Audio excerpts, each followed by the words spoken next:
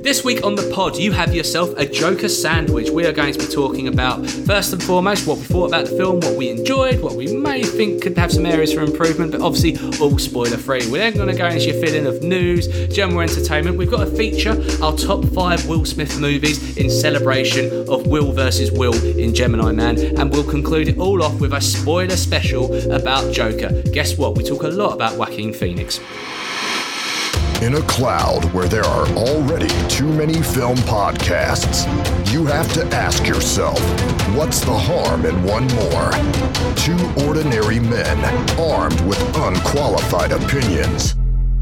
Talk Filmy to Me. Hello, welcome to the Talk Filmy to Me podcast, the film podcast about news, entertainment, general pop culture. I am your host. My name is Adam Flint. Joining me on the pod is a triple threat. He is a podcaster. He's done video games. He's an artist as well. He was on a podcast called Verbal Ramblers a few years ago, and I said, John, come over here and give me a help with this filmy stuff. He's also made video games like Guitar Hero 2, DJ Hero, but most importantly, you can get his album Lucky Dust with his West End performing wife, Jamie, as well. John Descamento, how you doing, pal? Amazing. Yeah, I'm good. I think I owe you about £6.50 for that plug there. That was very, very kind of you. And Flinty, you also have quite an illustrious past. Is this your first podcast? Yes. Yeah. So I've got a microphone. So there we go. That's all you need, baby. Everyone's doing it. What have you been watching recently? The Expanse, which is a sci-fi futuristic 200 years in the future where we've colonized Mars and like the asteroid belt and Earth, obviously, and they're about to go to war. But I've literally just started it because I've been recommended it quite highly. And it looks really interesting. But I haven't heard much about it. It's been going for like 3 or 4 seasons now, so it's kind of like under the radar. But definitely, I'll keep you updated with how I go with that. What about you? We'll have a regular segment of John's Expanse minute, and you can just give us a hot take on where you're at on that. So yesterday, Big Mouth Season 3 dropped on Netflix, and I have binge-watched about 7 episodes from it. I generally love that show. I know some people are like, I can take it or leave it, but it's not as good as previous seasons, only because you come to expect so much from this sort of stuff now, right? Once you get lured in and you actually really enjoy it, obviously you then have high expectations, so it is hard to match that. And they seem to be ending every episode on a big musical number. It's almost like the creators are like, we have a bit of fun writing songs and stuff. And it's just like, I don't know, it feels a bit formulaic and other than that. But no, I'm really, really enjoying that. We've had a couple of screeners this week. We're obviously talking about Joker quite a bit in the next hour or so. We went and saw Gemini Man as well. We can only give reactions right as of now, as opposed to full review. So we'll give the full review the following week, but that's led into our feature, which we're going to talk about later on, about top 5s. We're going to talk about Big Will, King of the Hill, and our 5 favourite movies from that. But John, I went and saw Joker on Monday, and I've been sitting in the office like, because I really want to talk about it, and I was just like, John, please go see this now, go see this, why haven't you seen this now? And then, John, you've gone to see it, so let's get on with it. First review, okay. Joker. I have some bad news for you.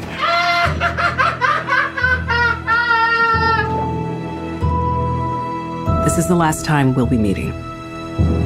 You don't listen, do you?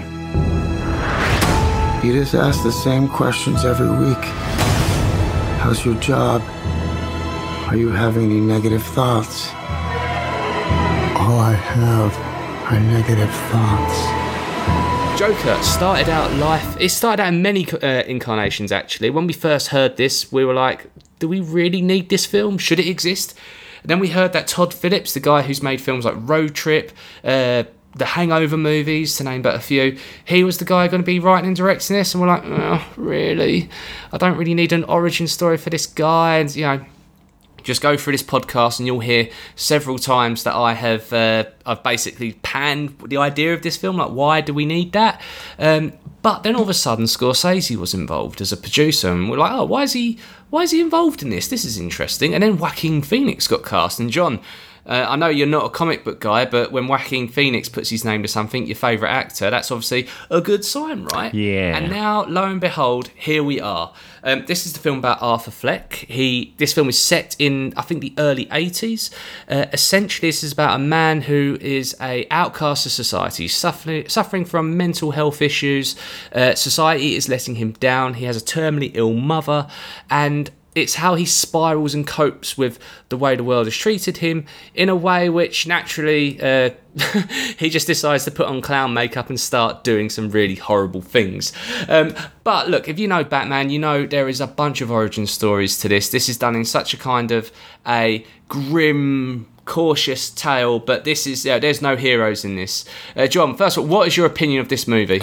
Oh, I was really torn. Me and my wife watched it last night, opening night, packed cinema. It's not the kind of film that requires a packed cinema. It's just very unsettling. It's a tough watch, to be honest. But I appreciate how well it's done.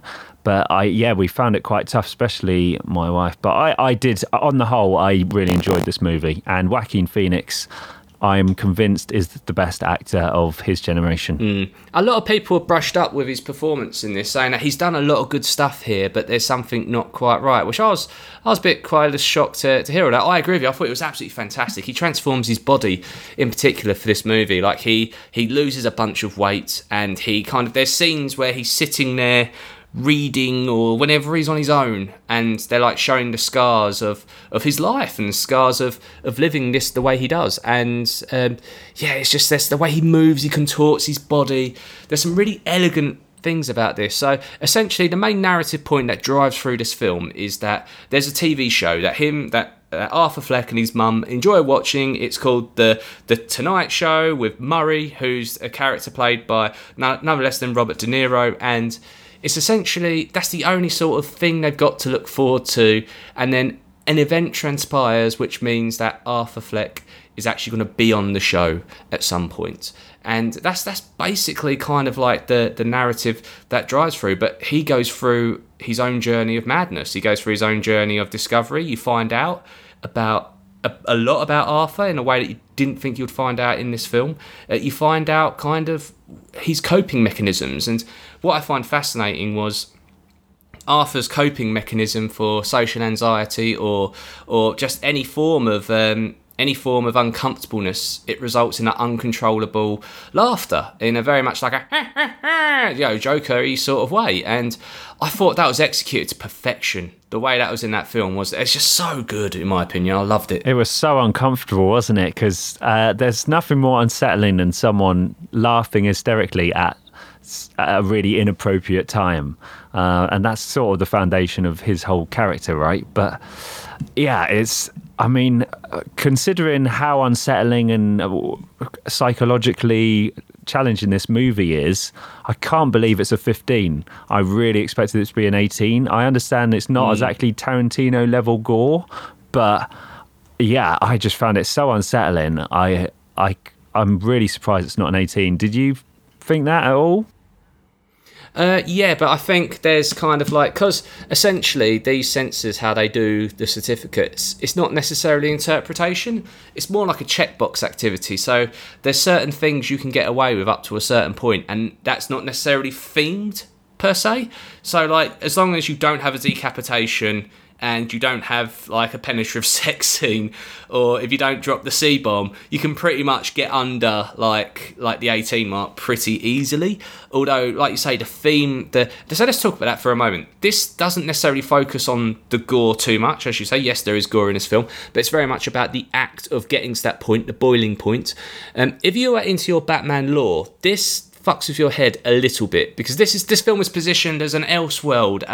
This is not part of the canon of movies that are out there at the moment or that will be out there in the future. This is a standalone thing because we just found this compelling story we wanted to tell, very much in the vein of Taxi Driver, the king of comedy, taking inspiration from the comics. But if I had to say any one, it's probably A Killing Joke it takes the most from, in the terms of Arthur. We haven't even mentioned this part yet. Arthur is an aspiring comedian, and it's basically, he's not very good, but part of the reason why he transcends and tries to cope in the way that he does But I don't want to go into spoiler territory. I'm trying to go through the dicey conversation from that. We will be doing a spoiler bit at the end of this podcast, so me and John will go really spoilerific from that part, but we'll try and keep it open at the moment. So in terms of the other cast, we've got Robert De Niro. I thought he was charming as fuck in this, I've got to be honest. Like when his character, when he just comes out, just goes, "That's life," and just does his spiel. I loved it. I thought he was having a great time with this. There was something really interesting about it being set in that sort of late 70s, early 80s. Really non-politically correct jokes, maybe not particularly funny by today's standards as well, but it was that was really interesting. But late night hosts have always been like such a standpoint in America, and that I found that kind of really fascinating. But I think De Niro does a good job, but it's definitely not like a performance that an Alec Baldwin or many other actors could do. I think it's more like it's just a really awesome kind of reference to King of Comedy, because obviously De Niro played the Joker character, trying to aspire onto the late night show in that, and now he is, it's kind of hilarious that he is now the late night host. Yeah, definitely. I thought Zazie Beetz was interesting in this film. When I first heard she was cast, a lot of people were just like, "Oh, she's going to be a potential love interest," and that's it. And it's just like, there's a massive age difference between them. Like, it's weird. And the way they deal with this, I think, is just done in an inspired way. Like I say, we'll talk about that more in the spoiler part at the end. But I thought she didn't have much to chew on. It's more about the purpose of her character and the things that enables as a story plot device during that film. I thought was fascinating. I thought the cinematography of this film is beautiful. I know a lot of critics that have come out of this film have said that it was very pretentious and it was trying to be very artsy. I think you're only saying that because it's Todd Phillips. If it actually was Scorsese or a director you love, you probably would have been fucking sucking it off. So in my opinion, I thought the cinematography was absolutely beautiful. What's your take on that though? Totally agree. I think there's a little bit of snobbery going around. I've read some reviews.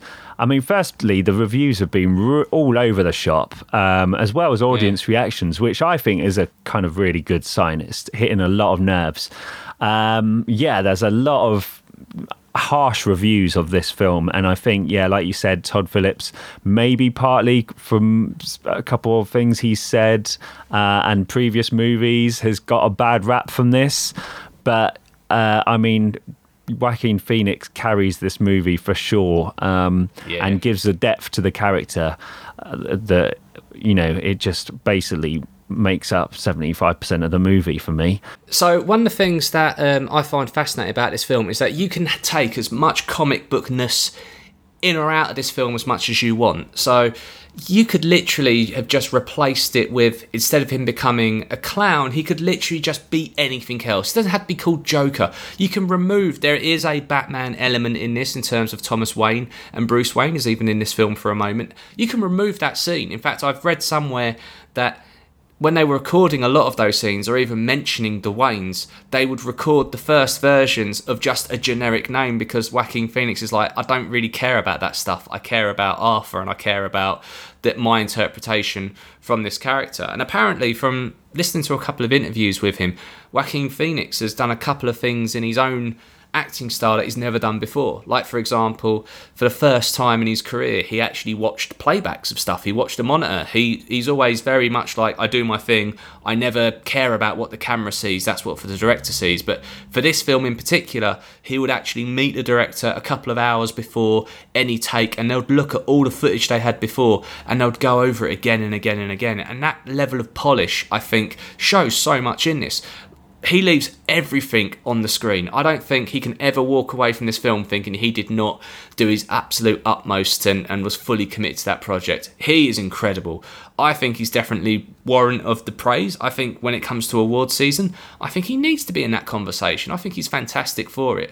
I do think what you've been saying about critics trying to pan this, I think there's a narrative they were hoping to find in terms of the week prior, as I was saying in last week's pod, of everyone keeps saying this quote unquote dangerous tag, and then when they've actually seen the film, go, oh no, actually you've done this in a really, really interesting way where, yes, you are showing how this character transcends the madness, but you are not at any point worshipping him. You're not glorifying him. You can pity these people because, people aren't born monsters, they're made, and you find out how this monster gets made. Doesn't mean you want to be that monster. You do empathise with how the journey the monster goes through, but you are not glorifying it. And the result of that is, well, I didn't really like the film anyway. It's a bit pretentious and, it's a bit shit, really, isn't it? So it's just like it's like, cool your dogs. Look, I think a lot of people wanted to pan this from the start, and the problem is you got a damn good film. I wanted to pan this. I was on the side of people that probably hated Venom and stuff like that. Why is these films existing? But look, just judge the film, judge the performance, and I think Joaquin Phoenix is amazing in this. Yeah, for sure. I think it's a lot of critics are kind of just unsettled by it, maybe. Like my wife, actually, she's far smarter than me, and was telling me how every iteration of the Joker, it plays on the fears of the era of the time. So you got 60s Joker, that sort of comic book thing, a bit of a hippie, right? Everyone's scared of hippies back then. Yeah. You got the 80s, you got the Jack Nicholson, who's a kind of drug addict, right? Cokehead sort of thing. You've got Heath Ledger as basically a terrorist. And then you've got Joaquin Phoenix's situation, which is a lone wolf kind of isolated, the people sort of thing. Isolated from society. So it's playing on the fears of the moment, which is kind of genius when you think about it. But I think that's part of why it's so unsettling and why some liberal outlets might find it a little too glorifying of that community. That's a really, really good point, and you've done a great job stealing that from your wife. I think she might have stolen it from somewhere else, but that's fair enough. All good ideas are stolen, to be fair. But this is very much, you're right, it's a character study. It's a character study of this character, and they've set it in a time which gives civil unrest and gives a reason for that world to be and a reason for that environment to breed this sort of person. That doesn't mean that's the real world. This is escapism, it's fantasy. The one thing, though, and this is the biggest challenge this film was always going to have, and I don't know if it accomplishes this or not, is that there is no hero in this story. This is only a bad path. This is only a dark path. This is only a grim path. So that means you've got to end this story. And do you end in a triumphant victory? You can't. Mm-hmm. You can't do that. So how do you end this film? And I think that's the biggest challenge this film has. And it does. The film does end, of course, because otherwise we'll still be in the cinema right now. But I spent the entire time on this roller coaster going round. I've been along with Arthur. I don't sympathise with Arthur. I understand, though, and I kind of see the direction he's gone into it. It's pulled the rug out of me a couple of times with some interesting different tangents from the comic book lore. But how does this end? What is the end game here? And we'll talk about that more in the spoiler part, which is going to be at the end of this podcast. But that was the biggest challenge. I don't know if it is a triumph from the ending perspective. Does that make sense, or have I gone a bit too weird on that? No, I think it's a fair point. I kind of really liked the ending, actually. I think it was great. I think it almost, for the whole movie, you were kind of forgotten you were basically in a comic book world. You're in Gotham City, right? You forgot about that because of the realism of it, the grittiness of it. But I feel like the final act kind of put you back in that world, and it was kind of slightly comforting, although obviously the ending is, as dark as any part of the movie, but I feel like it was slightly comforting. The way we'll do the spoiler stuff later, but we'll get more into it. But I felt like I really liked the ending, actually. Cool. Well, we will talk about that later on in the pod. But let's give this a score. John, for me, this is 5 out of 5. It's probably film of the year. And I say that with Endgame and Us and Booksmart and Midsommar and a bunch of other stuff out there. And I know there's probably a lot of the filmy people that subscribe to this going, what the fuck, Flint? You're a bit too excited right now. Let's see how you feel at the end of the year. But right now, I'm thinking like this has got everything that I wanted and more. And it taught me something that I didn't think I would want to see. And not only do I want, but let me be clear, I do not want a sequel. I don't want spin-offs. This should live and breathe in its own right. And it's just you dust it off and go, okay, let's do this. Let's play this what if scenario and watch it and just enjoy it. What do you think? Do you know what I'm going with a 4. I haven't really got into the negatives, but for me, it's a real. It's a 2-hour slog of emotional, traumatic glumness, and it's a heavy watch. I mean, for a 5 out of 5, I kind of want to watch it again. Like, yeah, this is a movie that I'm really glad I watched, but I'm not going to be in a hurry to watch it again.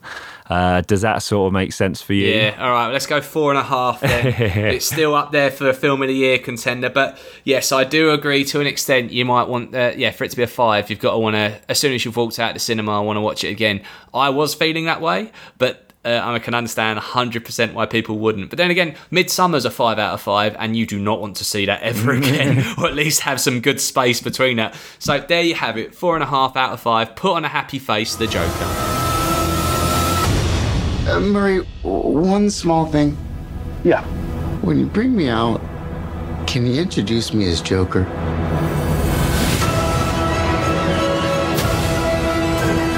News. There's a reason why I brought up your gaming origins, John, is because there's actually some more news about the Uncharted movie, because video game adaptations have been so good so far. We've done a pod about it a year ago. Spoiler alert, they don't turn out to be very good. But anyway, the Uncharted movie is in the works at the moment. In fact, it's been in the works for about 10 years. But Travis Knight is going to be directing this. He's the guy who directed Bumblebee, but he's also worked in loads of cool animation movies. And we've talked about this before. Tom Holland is also starring, obviously fresh off his victory of apparently being the reason why Marvel and Sony got it back on, was because of a passionate plea by Tom Holland. It was almost like he was a little hostage ringing up Sony going, please, I really had fun with them. And they've gone, oh, right. It's like when you get I don't know, like a rescue dog, and then you bring it home and it goes, oh, I had a friend. All right, we'll go back and get its friend, because you can't leave them. You can't separate them. It's a bit like that. But John, have you ever played the Uncharted games? Is that something you enjoyed? I didn't enjoy them, but I know that never really did much for me. But I know the movie, the game was quite pioneering for having like this extensive storyline that was almost like a film in itself. It really bridged that gap from where games crossed over to have a story like worthy of a film. So, you feel like they've got a good starting block here. Definitely. So with Travis Knight, the reason why I'm really excited they got Travis Knight involved in this is because Bumblebee. Watch that film and watch it through this lens. Travis Knight is a fucking huge Spielberg fan, and he adores Amblin movies. He grew up with them. And if you watch Bumblebee through that prism, it's E.T. It's about a girl who finds an alien, she befriends it, and it becomes a charming relationship, and eventually they've got to go from point A to point B because the government's after them. That's E.T., and that's the story of Bumblebee. And he's done it in a way that's very sort of homage to that sort of tropes, but told in his own way. Now, think about Uncharted. Think about that's basically a video game answer to Indiana Jones. It's a male Lara Croft, because we need more of those sort of things in the world, of course. But anyway, that aside, it's very much set in that sort of world. So with someone who knows how to take those sort of tropes and do them in a way that's compelling to that source material, but adding its own flair as well, I think this could be like a return of the Indiana Jones style movie. The only thing is that Tom Holland's a young guy, and he's a great young guy, and he's a fantastic actor. I always saw Nathan Drake as Nathan Drake, as we see him in the games, which is a guy kind of in his late 30s, early 40s. Life's just changed a bit for him, and maybe his best days are past him, but he's still going out for an adventure. Yes, okay, I'm talking about what every middle-aged white man aspires for. But anyway, that aside, there's a really cool opportunity here, and I think there could be a really good film because of Travis Knight. That is what's made me excited about this. Cool. And just to add, Tom Holland's been a young man for about 20 years, hasn't he? So he's one of them timeless classics. Very true. Or saying that, you remember the film The Impossible with Ewan McGregor? Yeah. He's the son in that, and he's obviously very young in that, but you look at that and think, oh, but he's Spider-Man now and all that. And then you think, actually, The Impossible wasn't that long ago. It doesn't feel that long ago that I watched that film. And I've probably got T-shirts that I still wear that I wore around then as well. But to speak about another guy who doesn't age ever, Ryan Reynolds. He's got that new Netflix movie coming out very soon. But I don't want to talk about that. I want to talk about another film that he announced. I think it was a Comic-Con that was going on over the weekend, and they kind of surprised everyone with a it's not a trailer. It's it's like a tonal video where it's basically we've got the cast together and we're talking about the project, and you might see some like artist's interpretation of what they're going to make. It was one of those sort of videos. Anyway, this film is called Free Guy. It is very much set in the world of video games. It's about a bank teller discovers he's actually an NPC inside a brutal video game. To the uninitiated, an NPC means non-playable character. If you play a video game and like you have to go to a shop and be like, hello, it's like speaking to a fictional character in a video game. It's fucking batshit crazy. Sean Levy's going to be directing it. But the cast is really interesting. You've got Ryan Reynolds, obviously. You've got Jodie Comer. After, obviously, her great success with Killing Eve, it's great to see she's like going into more films and stuff. Channing Tatum's going to be in this. Joe Kerry from Stranger Things, aka the guy with the cool hair, or the mullet, however you want to define it, that. And Taika Waititi. But what makes this fucking hilarious is during this video, Taika Waititi and Ryan Reynolds try to claim it's the first time they've ever met and they've never done any projects together before. Obviously, they worked together on Green Lantern, and it's just the way they've done it is so funny. John, first of all, how does that cast sound? That sounds absolutely banging. Yeah, I'm definitely pumped up for that. But the concept of an NPC being like the main character of a game, wouldn't it be funny if he's literally programmed to say 4 lines and somehow they do that in? But I thought that was really cool. Yeah. Is there any other like video game characters that only have a few lines that somehow you can make a film out of that you can think off the top of your head? Oh, I don't know about that. Maybe Kirby? Yeah, that just like makes. I'm actually saying that they kind of done this with that Pokemon movie, right? Yeah, that's true. They managed to do the Pokemon movie with Ryan Reynolds recently, where it's just most of the Pokemon only say their name. So well, I've been campaigning for a Worms movie for a long time, but it's got something to say about warfare, but on a very small scale with Worms. I think that'd be awesome. But no one's taken me up on it. Would you go down the comedy route, or would you try and be as deadly fucking serious as possible? Like, this is a harsh, grim reality of the world of war, but it's just done on a micro scale with these worms. So, deadly serious. I think I'd get Matt and Trey to do it if they'd be up for that. Hilariously kind of spoof of war movie, I think, with worms. Someone make it. Come on. That would be awesome. There, John, you've got my money, man. Like, hopefully someone's listening. But actually, have you heard? Do you know that new war movie, 1917? Yes. Which everyone is going nuts about. Apparently, it's going to. Although it's not going to be practically done like this, but it's going to be told in a one shot, as in you follow one camera, one viewpoint throughout the whole movie. That's insane. That's what? So Birdman style. Because Birdman does that. Yeah, exactly. That's it. Everyone has said, first thing everyone says back, what, like Birdman? Yeah, exactly like Birdman. But obviously, there will be editing involved. Otherwise, I can imagine it will take about 5 years to make this to get it right. Okay, we've got a 2-hour take. Go. I can see that being really effective, actually, for a war movie. So I'm guessing you really feel like you're in it. But yeah, that's really intriguing. I think you're going to get PTSD. Yeah. Oh no, I'm looking forward to that one. Insane.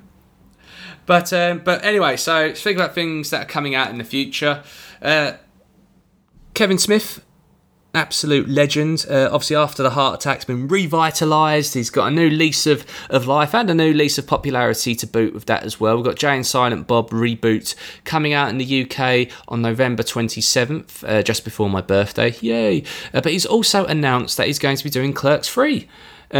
So he's riding the wave and making it ride even higher. Now, I think these films they're not necessarily going to make you feel again or make you think they're the greatest films of all time, but I hold these films in high regard. Did you ever like the Clerks and They've got a huge cult following, haven't they? For a certain era and a certain group of mostly men our age probably have a lot of fondness for that. I didn't quite ever get Jay and Silent Bob, to be honest.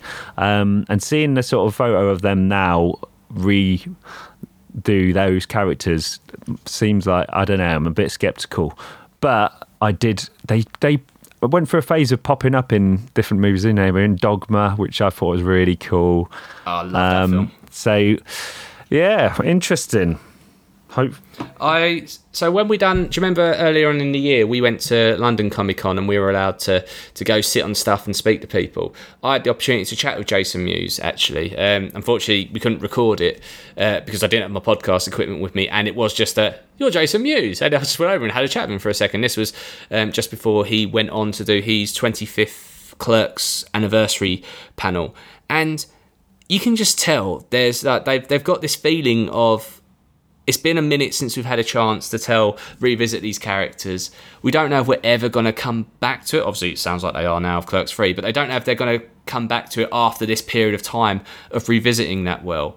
And they're just drinking it in. They're just enjoying the fact that they've got this following, like you say. In fact, when I was sitting in the crowd during that panel, just looked around the room and, like, there were people holding photos of when they've been to other conventions and seen Jason Mewes or Kevin Smith in the past and getting them to re-sign stuff, or like they've got t-shirts from like other events they've been at. It's like a fucking band that it's like hardcore Beatle fans, maybe not to the same level as Beatlemania, but you get my point of, these guys have got a community, and they, for a long time, they maybe not have spoken to that community or been in touch with that community in a way where they're travelling around the world doing all these panels all the time. I don't know if that's true per se, but you can feel like they're living in the moment and enjoying it. And bully for them. And I can't wait to see it. Let's see what they do. Apparently there was a Clerks 3 script a couple of years ago that was done. It was in a very different place. Apparently the script was pretty depressing. In fact, there's some really controversial elements in that script. They done a live reading of that script at a live show some point earlier on in the year. But that's not the script that they're making now. It's something far more happier, far more like, hey, we've got this whole thing going forward. So, you know what, fair play to them. I hope they make a fuckload of money for it. Anyway, we reviewed Joker to begin with at the start of this pod, and I was speaking to Bill Jet Ramey about that film and a bunch of other DC stuff. What we didn't speak about was Birds of Prey, because the trailer didn't drop at that point, but the trailer has dropped now at this point. I've got to be honest though, like, this feels like the sequel to Suicide Squad that no one's asking for, but everyone really likes Margot Robbie, so we're kind of all torn. Have you seen this trailer yet? Yeah, it was actually just before the Joker last night. I thought it was really good, actually. I don't know a whole lot about that character, but she looks amazing at it, and it's kind of, there's a lot going on in that trailer, right? But I think it's a great trailer. I think it's going to be, I don't know, set up for disappointment probably, but Margot Robbie, she really shows her, I don't know, she's showing her, like, what's the word? Her versatility. Thank you, Jamie. Her versatility with that. Is that Jamie producing in the back there? Love it. Yeah, I agree with you. I think there's certain parts of it that's great. I think Margot Robbie's fantastic. She was the best part of the Suicide Squad movie. Although I've got to say, actually, I quite enjoyed Suicide Squad, even though I know it's one of those films that is shit. Like, hands up, it's not a good film, but I still enjoy it, and there was something about it I did enjoy it.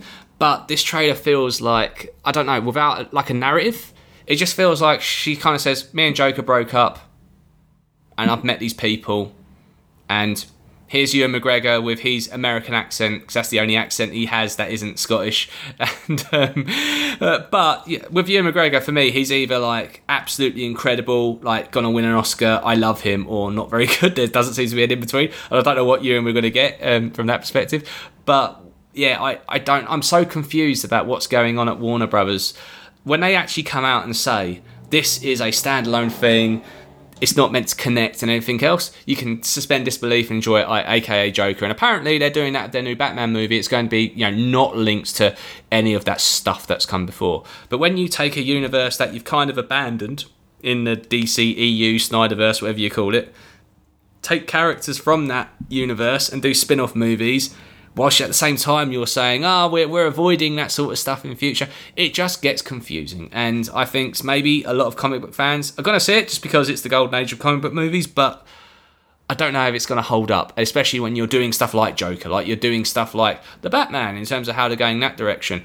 But I hope it does well for one reason and one reason only, and that is because this film is produced by Margot Robbie's production company. She's got a production company now. I think it's going to be the first film from that. I think it's really important that these opportunities become available for people, and that money goes to the right places. So for that perspective, I hope he makes a load of money. I'm just not necessarily bowled over by the trailer. I humbly disagree, but there we go. So later on in the year, we're going to be going to Secret Cinema again. They've invited us back to review Stranger Things, which me and John cannot wait for. But something that is even making it more exciting is that Netflix have announced that Stranger Things Season 4 is happening, and they gave us a little teaser video. But more importantly, we are not going to Hawkins anymore. What's your take on this, John? Well, they've got a... Yeah, it's a good call. This is the season that something needs to kind of change. That you can't rely on 80s nostalgia for another sort of season. Maybe that's harsh to rely on it, but I think it's a good call. We need to kind of... Something needs to happen, something different. We're enjoying growing up with these characters, but it kind of feels like the last season until the end, for me, didn't really get me. So I'm glad with this news. I felt like season 3, it never really got started until the finale. And it's weird to say because you're like 10 hours in or whatever at that point. But yeah, it's only, like you say, it's only in the finale when it all comes together. I don't even think there was that many scenes prior to that point where the whole cast were like in the same episode or even had moments of interaction. It felt like there was your group A, your group B, and there'll be a little group C, and you've got your own storylines, and then bang, we're all together. And sometimes it works. I don't feel like it worked as well as it could do. Maybe again, I said this actually with Big Mouth in my intro, right? That sometimes you love a show, you get ingrained in it, your expectations get higher and higher and higher. And a lot of people brushed up against season 2. For whatever reason, but I really enjoyed season 2, and season 3 it didn't. I don't know. So yeah, you're right. They had to take it somewhere else, and they're kind of a victim of their own success in terms of bringing the nostalgia play. In fact, I would say they probably are the innovators of nostalgia. They're the reason why we're so sick of 80s stuff now, probably because it was after Stranger Things we had a bunch of stuff come in to the point that you've even got fucking Black Mirror episodes that are set in the 80s because of how successful this stuff has been. So I don't want to see another thing of kids on bikes going across town. Like it needs to move on. It needs to evolve, and let's see where it evolves. I mean, it's interesting. Spoiler alert for season 3 if you've not seen it. But the ending where are they in Russia or Ukraine? I can't remember now. And they're like, put him with the American. Call it now. Who's the American? It's got to be our man, isn't it? Mustache man. What's his... The copper. Yeah. Yeah, it's got to be. David Harbour. Well, that's what... If it's not that, it's really going to let a lot of fans down, and Stranger Things are very afraid of letting fans down. I get that impression anyway, so it's not exactly Game of Thrones, is it? They're not killing characters off at will. I think it's going to be... It'll either be David Harbour, or if it's not David Harbour, then it's going to be Eleven's dad. I know he kind of dies in season 1, but it might be she sent him somewhere else and her powers are telepathic and she didn't realise it or something. No. It's going to be linked to 11 anyway. That's my theory. I'll take my tinfoil hat off now and just to wrap off news with... So, Mr. Scorsese... Obviously, we all love you. You're one of the best directors ever. You edit a film really well. But, or should I say not you, your staff that you employ edit films very well. But he's been out in the press recently, bigging up The Irishman, which, to be honest, you don't really need to because the whole world is captivated and want to see this film already. But obviously, people are talking about Joker, so he has the comments as well. And he started slagging off comic book movies. The exact quote is, "I don't see them as cinema. I tried sitting down and watching a Marvel movie once, but I just couldn't get into it. For me, that's not cinema. That's a theme park ride. It needs to be a more cinematic experience. I don't class the comic book movies as that." And it's just like, dude, didn't you produce Joker, which is a comic book movie? I don't know, John. You were probably like, oh, finally, someone's come out and said what I've been thinking for years. But why is he saying this? Well, where's this coming from? I heard the quote, and I thought there's got to be more to it. So you kind of read the rest of it, and it's hard to disagree with him. I don't think he's really slagging it off per se, but I think Scorsese's all about character depth and emotional, psychological sort of experiences with humans, and like throwing midgets. And Marvel movies is probably not where you go for those sort of movies. But So I don't think he's saying there's anything wrong with a theme park ride style. It's just not his style, and I sort of agree with him because I'm a big snob as well. But I think, yeah. So I think there's more to his quote. I think he probably become a villain now because of that quote's been used by news outlets all over the place and kind of so clickbaity at the moment. That very one, clickbaity. But read the whole thing and then disagree with him. I dare you. All right, John. Well, you've called me out on that bullshit because, yeah, you're right. I've only kind of read hot takes on it rather than actually gone through the entire interview from that perspective. But people like me have read that and gone, what the fuck? Fuck you, dude. I like these films. I've been watching these films for like 10 years. It's 22 movies. They're like family for me. They're my friends and I'll defend my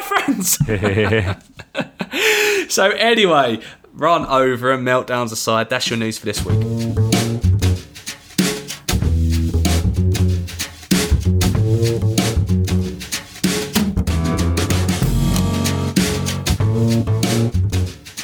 As mentioned, we'll be reviewing Gemini Man properly next week. All I can say is that I've seen it. It is a film. It has Will Smith and Will Smith. So I wanted to think about Will Smith. And the top 5 this week is going to be about top 5 Will Smith movies. Usually we go more deep and nerdy, but we'll just keep it light and fluffy this week. But it's nice to think back to Big Will, King of the Hill, the summer films this guy has done. He is a legend. Like, absolutely cinematic legend. For some people, me included, he is your Homer Simpson. You have grown up on this guy, and the fact that he still keeps coming back again and again and still producing most of the time really, really good films still, there's something to be said about that. So let's celebrate the man. I'm gonna give my top 5, John.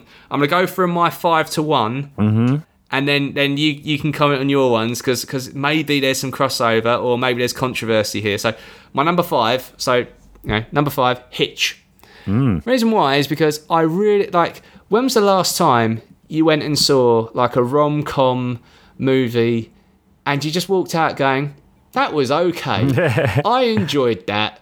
I've got nothing bad to say, not too much good to say, but it didn't annoy me. And I think universally, like the human race, if we had to make a list of all the things the human race could agree on, 1, racism is bad, 2, don't be a Nazi, and 3, Hitch is okay. So just for that reason alone, it's in my number 5. That's setting this list up to be an absolute belter then, is it? Okay, so number 4, this was Will Smith definitely going after his Oscar nod, which unfortunately he never got, and I don't think he ever will. But this is the most going for the actor nod as much as possible, was Ali. He physically changed his body for. I really, really like this film. I like films that span a long time when they do I like biopics to be like young, middle-aged, maybe a little bit older, concludes at a point, and that point was Rumble in the Jungle, and it was done in just I just thought in an amazing way. I really enjoyed it. I mean, let's be one thing straight. Will Smith does not look like Muhammad Ali. They are two very separate people. But he transformed himself into an amazing boxer, and he gave a great interpretation. I think sometimes the best movie interpretations of someone's life isn't necessarily when they try and mimic, it's when they interpret. Think about Taron Egerton in Rocket Man. Like, you don't look anything like Elton John, but he embodies a personality in a way that makes it a very believable performance. And I think Ali is an absolute fucking classic. Did you like Ali? Yes. No, he did a great job in that. Let's be fair. That's quite an undertaking. And what an effort. So yeah, I'd definitely go along with that. I'm surprised it's not slightly higher, but go on. So I'll go through my last 3, and I'll talk about the ones that I really wanted to put in the list but didn't. But so my number 3 is Men in Black. The reason why is because that first film is a fucking trip.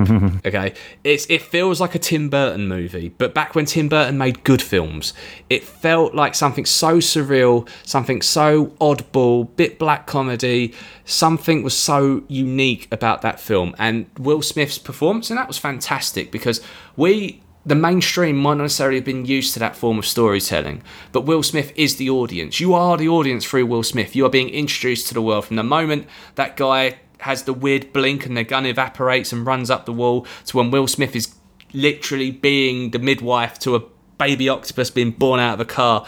There's something really great about that film, and the performance I thought was really good as well. And the way that film was made for Tommy Lee Jones as well. His deadpanness is, and how that dynamic works so well. And I think it's a shame that, let's face it, Men in Black is not a franchise. It's a damn good film and a bunch of shit sequels similar to the Predator franchise.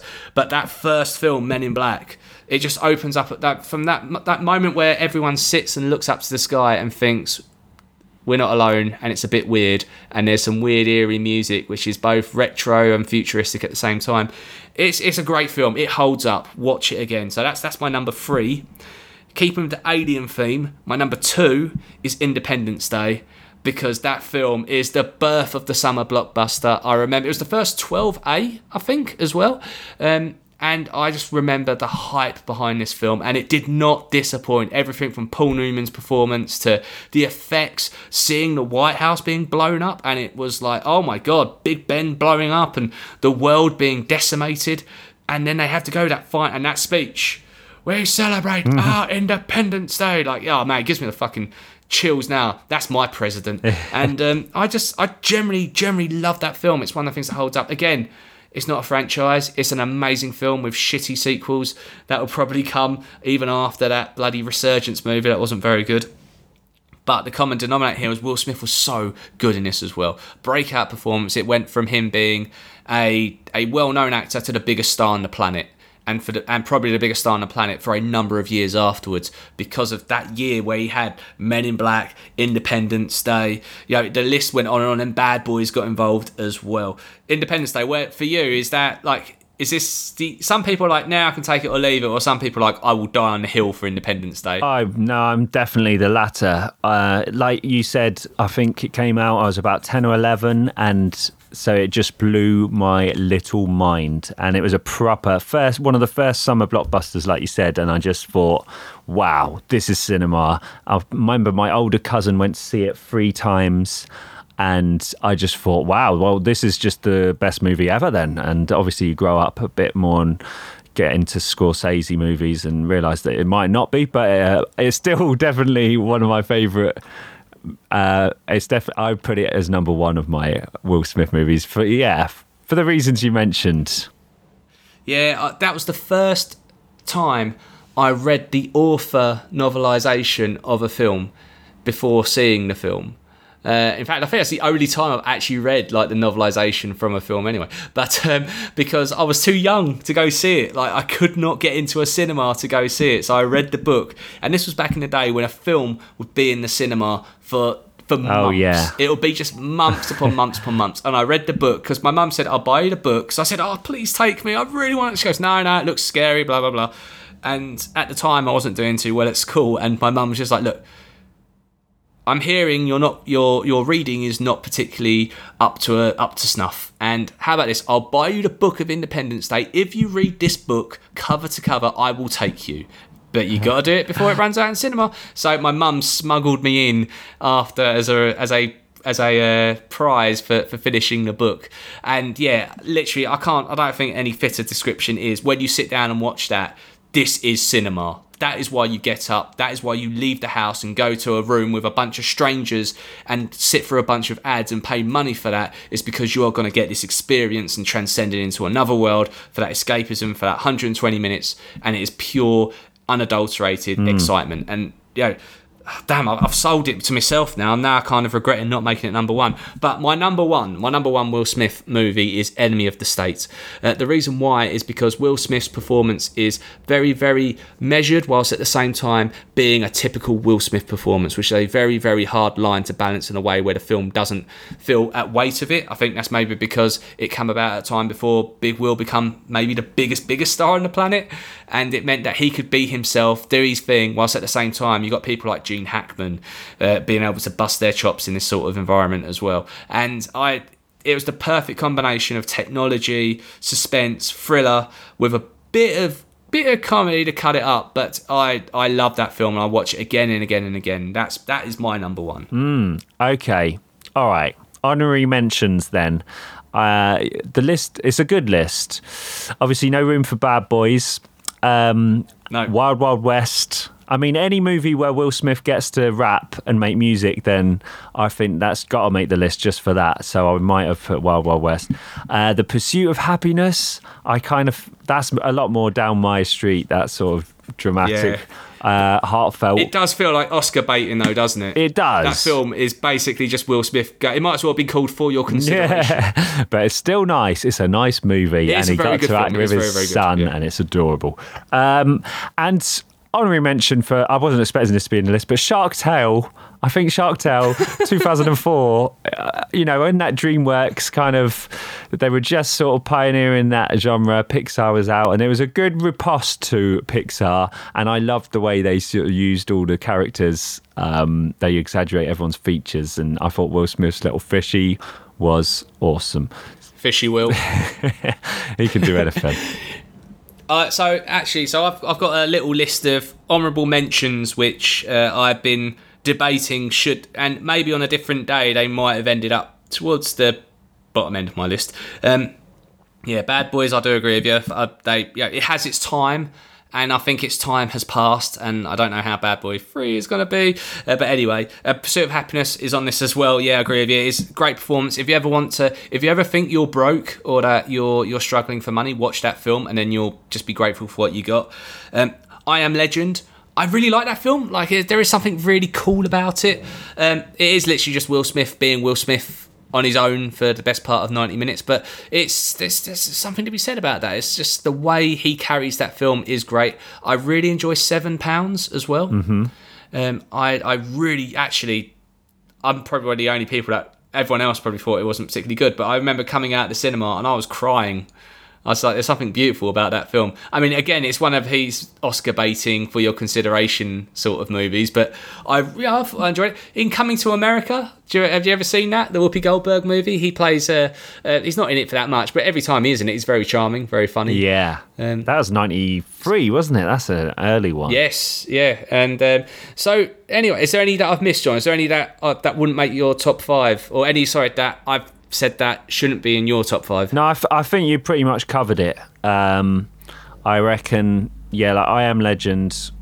I think that was a good movie, actually. A good movie. No room for Aladdin, though, I noticed, which is a mighty shame. You could also make a worst films of Will Smith as well list. Such as the range of the quality of movies he's done. Yeah. But that's part of why we love him, right? He's unpredictable. Yeah. And there's certain films that you remember I said before, there are bad films and they're bad. Put your hands up, say, ladies and gentlemen, my name's Adam Flint, I'm 33 years young. This is a bad movie, but I fucking love it. Hancock is one of those movies. It's not good, but it's good. Yeah. Absolutely. So there you have it. Is there any other Will Smith movies that would be in your top 5? Let us know on Twitter at TalkFilmyToMe.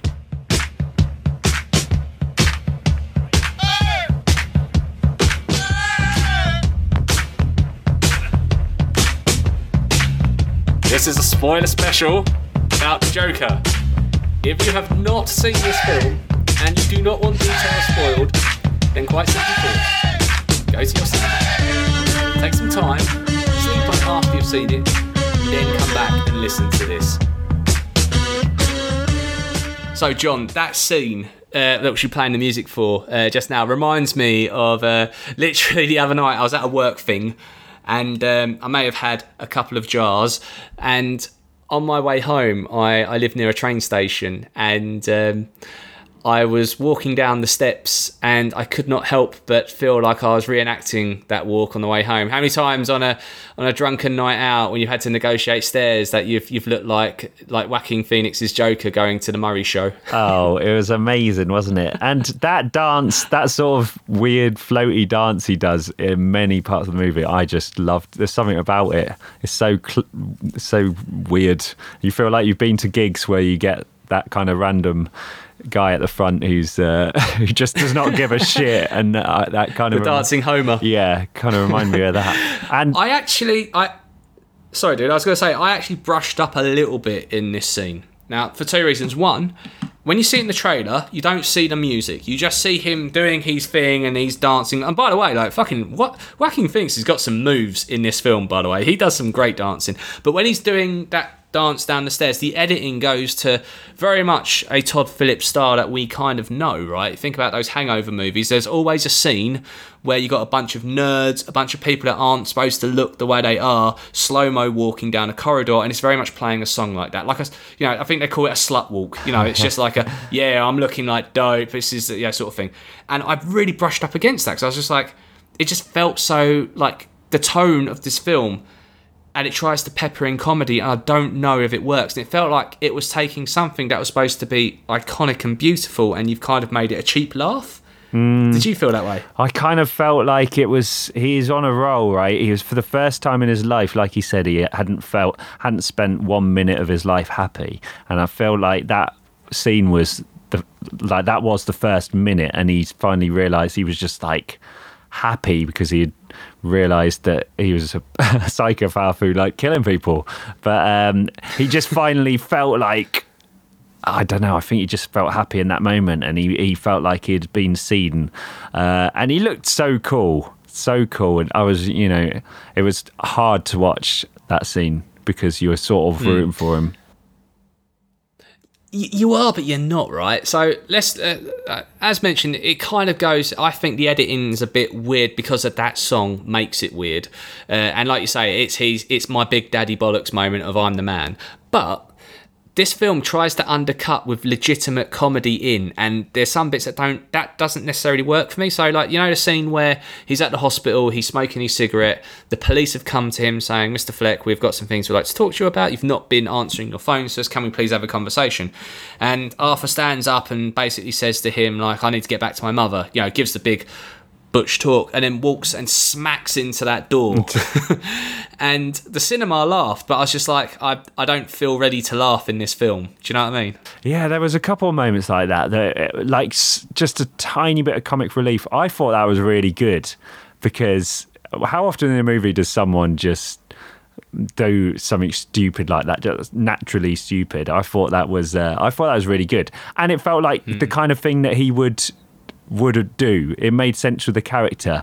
The other funny bit I have to mention is obviously the scene in his flat where he's just absolutely brutalized his big fat mate, who wasn't his mate, and his other small friend can't reach the lock. I thought that was such a genius scene. I forgot that. It was so good. It was really, really funny and tasteless, and kind of, it was just, I thought it was a Trust very Todd welcome Phillips to get a little person joke in there.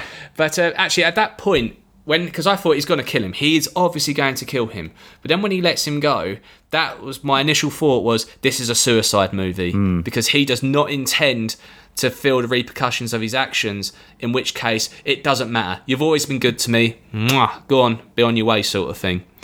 But the whole thing, like you say, builds up to this. So we're going to go back and forth, and we don't have to go in chronological order of the film, obviously. But this is obviously from that moment, Arthur becomes Joker. In fact, everything works for him. All of a sudden, he is cool as a cucumber. He can kill someone. He can move on. And I think maybe now thinking out loud, the whole concept is he's never felt right. He's never been himself. All he has is negative thoughts, as he says in his social media, in his social worker meeting at the start of the film. And that scene where he walks into the door, again, is even when he's in control of the situation, he's not. And I think maybe there's a control element going on there. But let's talk about the thing it concludes with, right? So he goes to the Murray show and he gives that monologue. I generally thought, because I was like, this is obviously inspired by Taxi Driver, and he keeps doing scenes where, do you remember he was sitting on the sofa and he puts the gun and he's just playing about? I thought he's going to just shoot himself on the show. It feels like it's building up to that point. But they actively decide to not do that, and he shoots Murray. What was your like take from that and like that scene?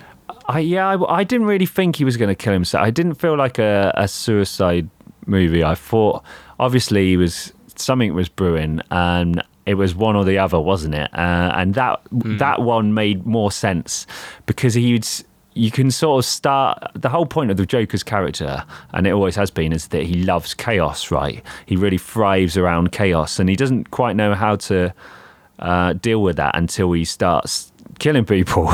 And then you just see it more and more, especially that amazing scene on the subway when there's clowns everywhere and he's getting chased by cops and he's just having the time of his life, just sort of thriving in this chaotic atmosphere that he's harbored himself.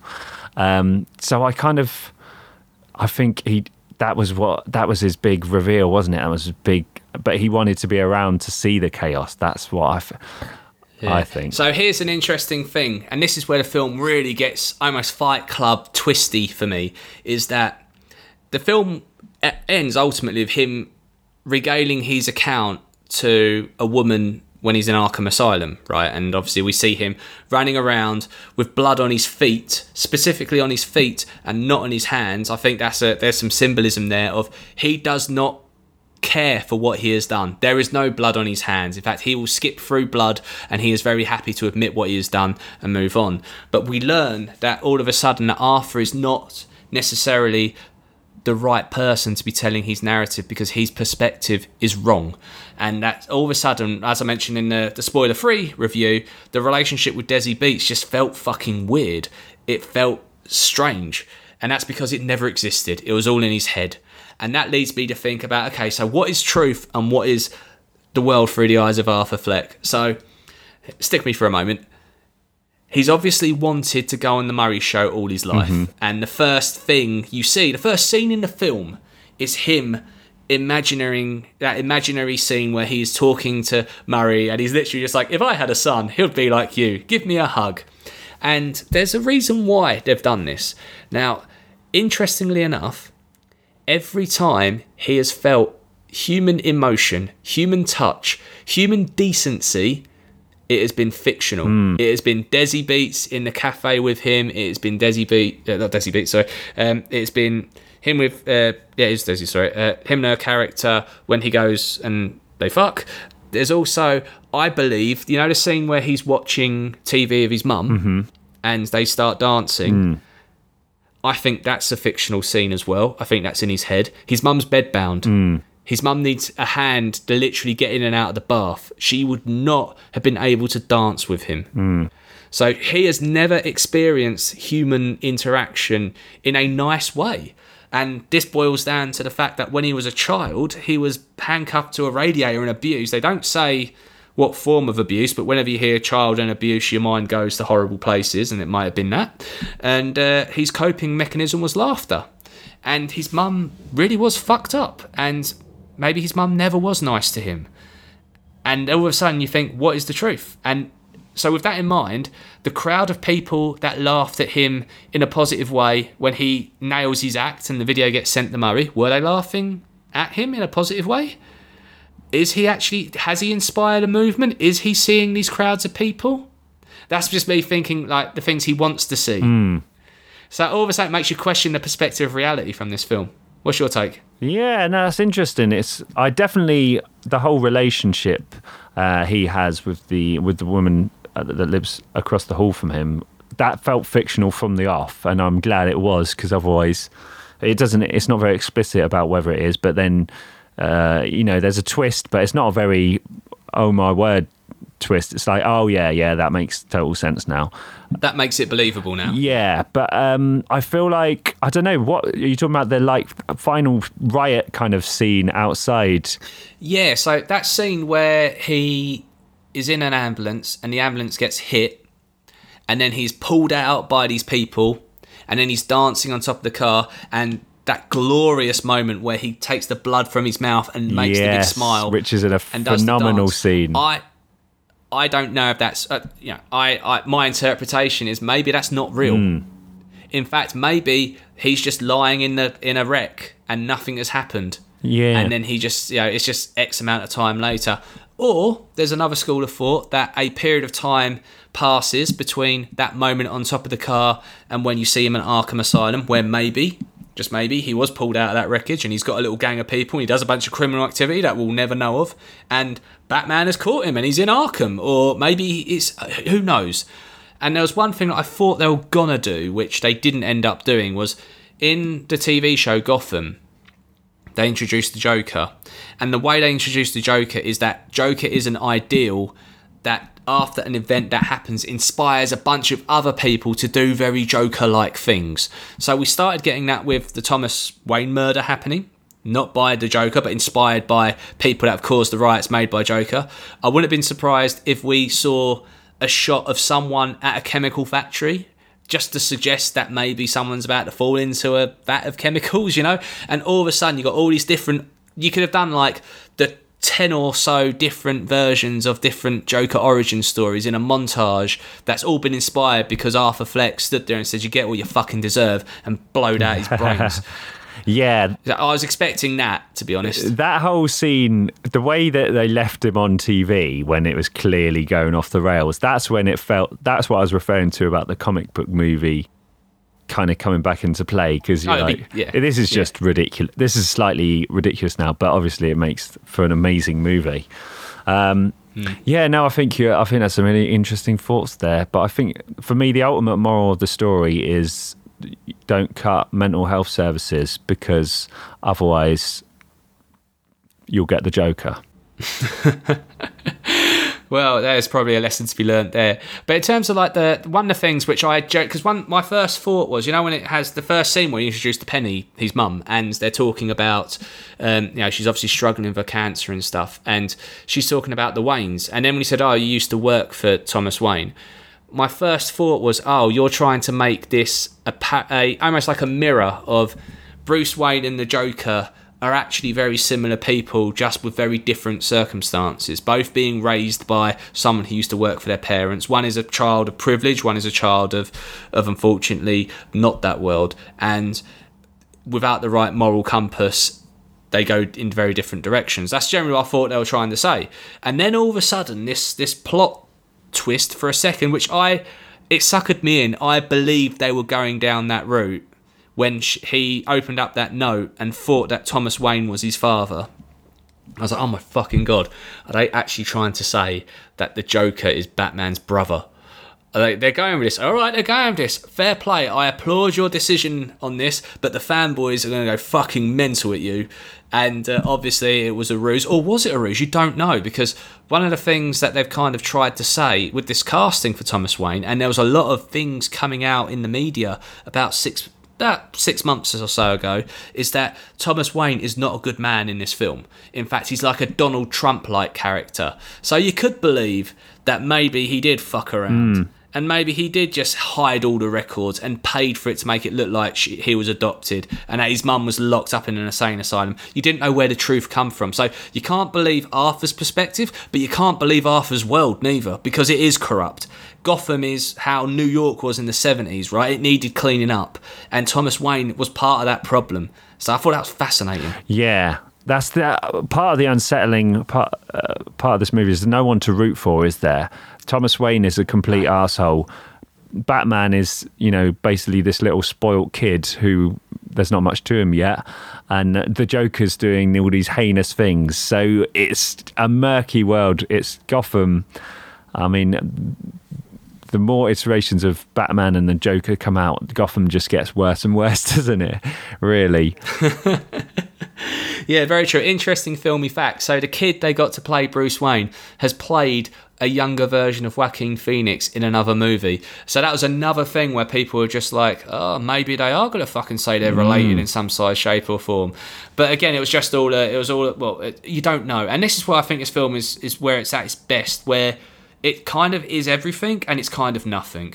It's a film about one person going postal, but it's also about one person who starts a crime spree across a whole city. It's about a guy who thinks he's his own hero, but realises he is the villain. And when he kills his mum and says, my life has always been a comedy, I thought it was a tragedy. Like, there's something fucking...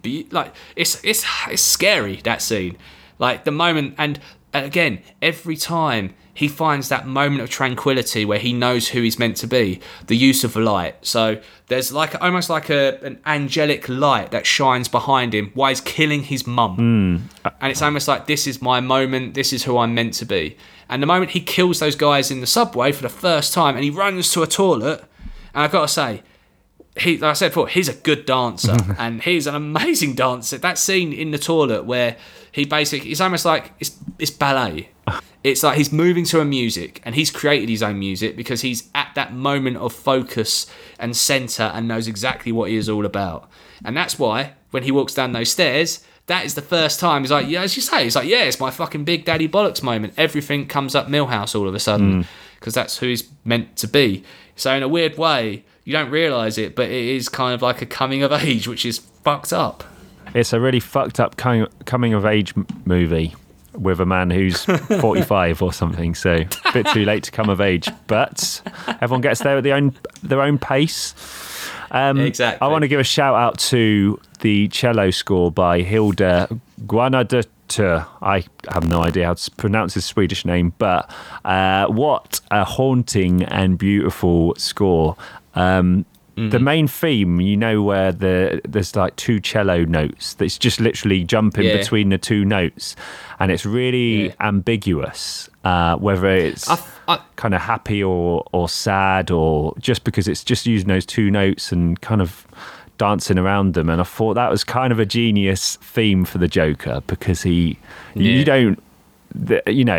really ambiguous character. You're not sure how to feel about him, and the score's kind of not giving you too much to go on, too much clue. I thought that was genius. Yeah, agreed. I felt like that was a tribute to Heath Ledger in a way, because basically every time, so in the Dark Knight trilogy, and there's this great chapter about it in the book, The Art of the Dark Knight. I highly recommend it. It's got some beautiful artwork and a lot of information that has not been previously released up until the point of that book.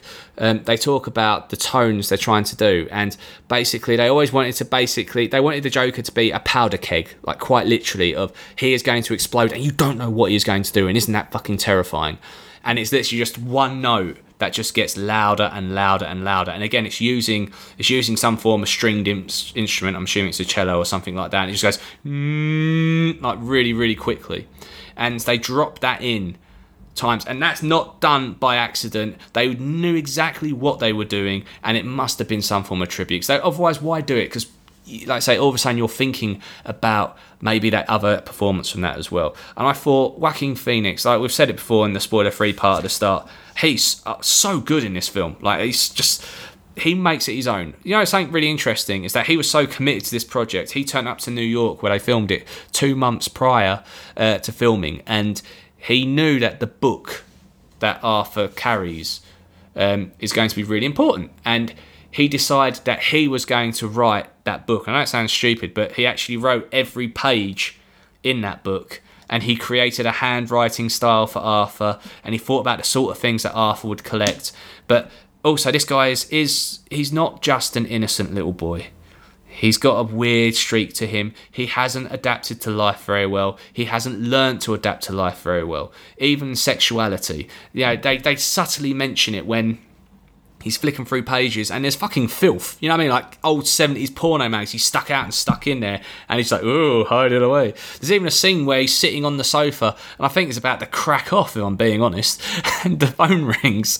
They do touch upon all those interesting things, but that book was actually written by Joaquin Phoenix, and a lot of the lines that the Joker or Arthur uses as jokes is actually stuff from his book. And he says that book's for him. Like, he's never going to release it or talk about it. But I thought, what method acting there? Yeah, he's a special actor, isn't he? And he kind of, Joaquin Phoenix is a little bit crazy. He's did an interview with the New York Times that was a little bit combative, understandably, because of the nature of this film, the way it's got panned by some people about the portrayal of the Joker. But I think it takes a little bit of madness to kind of come up and perform so convincingly. And after seeing him do it, you can't really think of anyone who could better it, And when you compare it to some of his other roles in his career, I just think, I know I'm a fanboy of Joaquin, but I think he's the best actor around, and every movie he does is a mark of quality for me.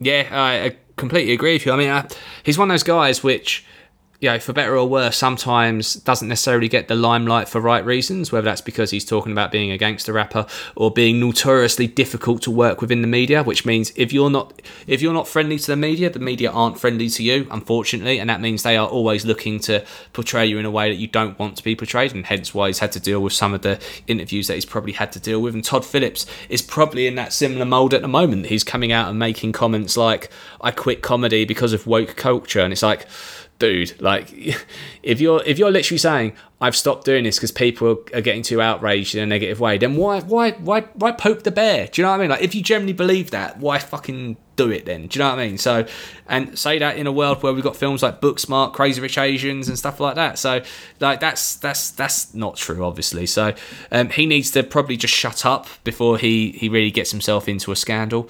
But let's talk about Todd Phillips. So, don't judge a book by its previous shitty comedies, because I thought he's done a masterstroke here. All this talk about being pretentious and too artsy, you're only saying that because it is Todd Phillips. If this, like I mentioned in the spoiler-free intro, if that was Scorsese or Nolan or someone like that, you'd be saying this is a masterclass. There's beauty, there's something tranquil about all of it. I generally think Todd Phillips has done an amazing film here. Yeah, totally. I think, especially when you look at some of the other things he's been a part of, it's been a very varied career, to be honest. I'm just looking through some of the movies. Obviously, he had something to do with Borat. He had something to do with A Star Is Born. All kinds of movies. Frat House, Project X, Road Trip. Obviously, those kind of noughties comedies which we grew up with.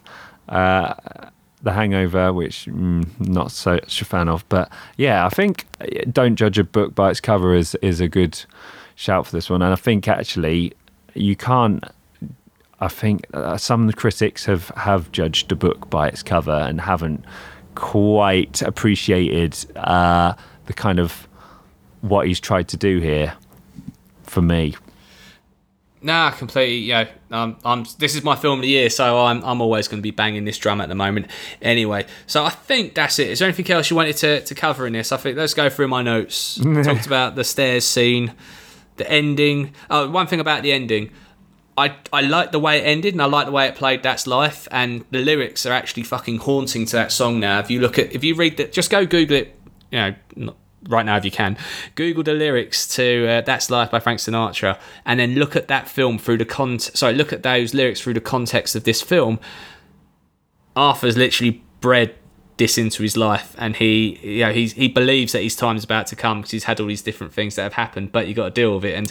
And the fact that ties in with Murray, he finishes off his show by going, "That's life," and there's something beautiful about all that. But the ending, the one thing I didn't like about the ending was that it has left it open.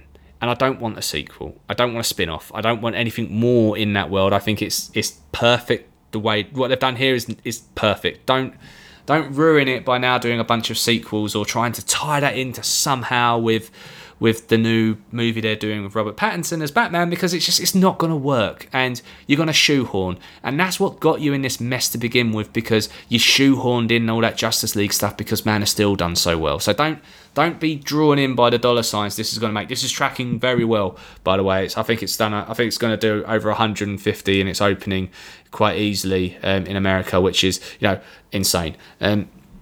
So, and let's not forget China and the lure that this character will have globally. So this is going to make money. I wouldn't be surprised if it makes I'm going to call it now. It's going to make 850.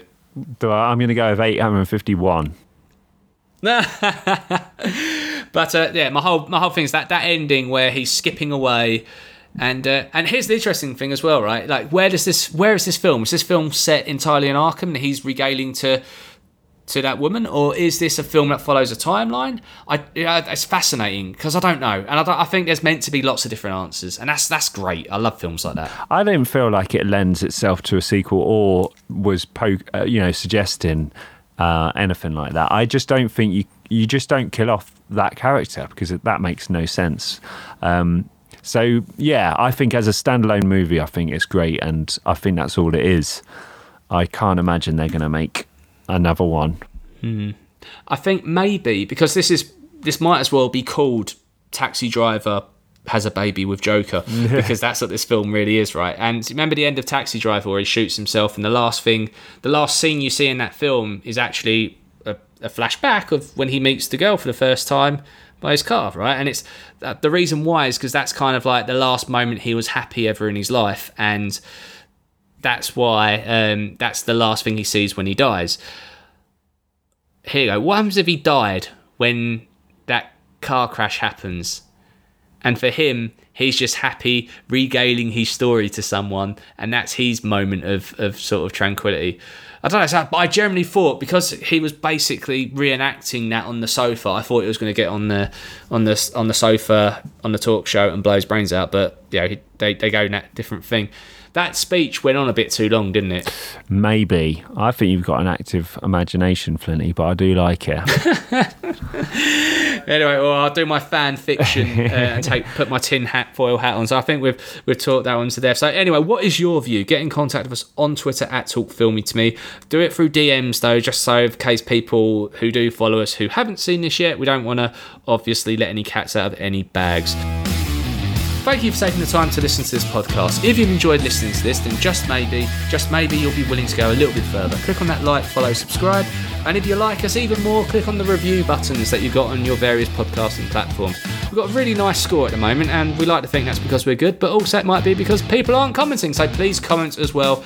Give us feedback. We always look for ways to improve. John, my boy, how can people find you? You can find me on Twitter at Descamento. Next week, we'll be back with our review of Gemini Man. We'll talk about Between Two Ferns on Netflix. There's a bunch of other stuff and an announcement as well. Stay filmy. That's life. Way down in the basement, we'll lock the cellar door and baby. Talk Filmy to Me.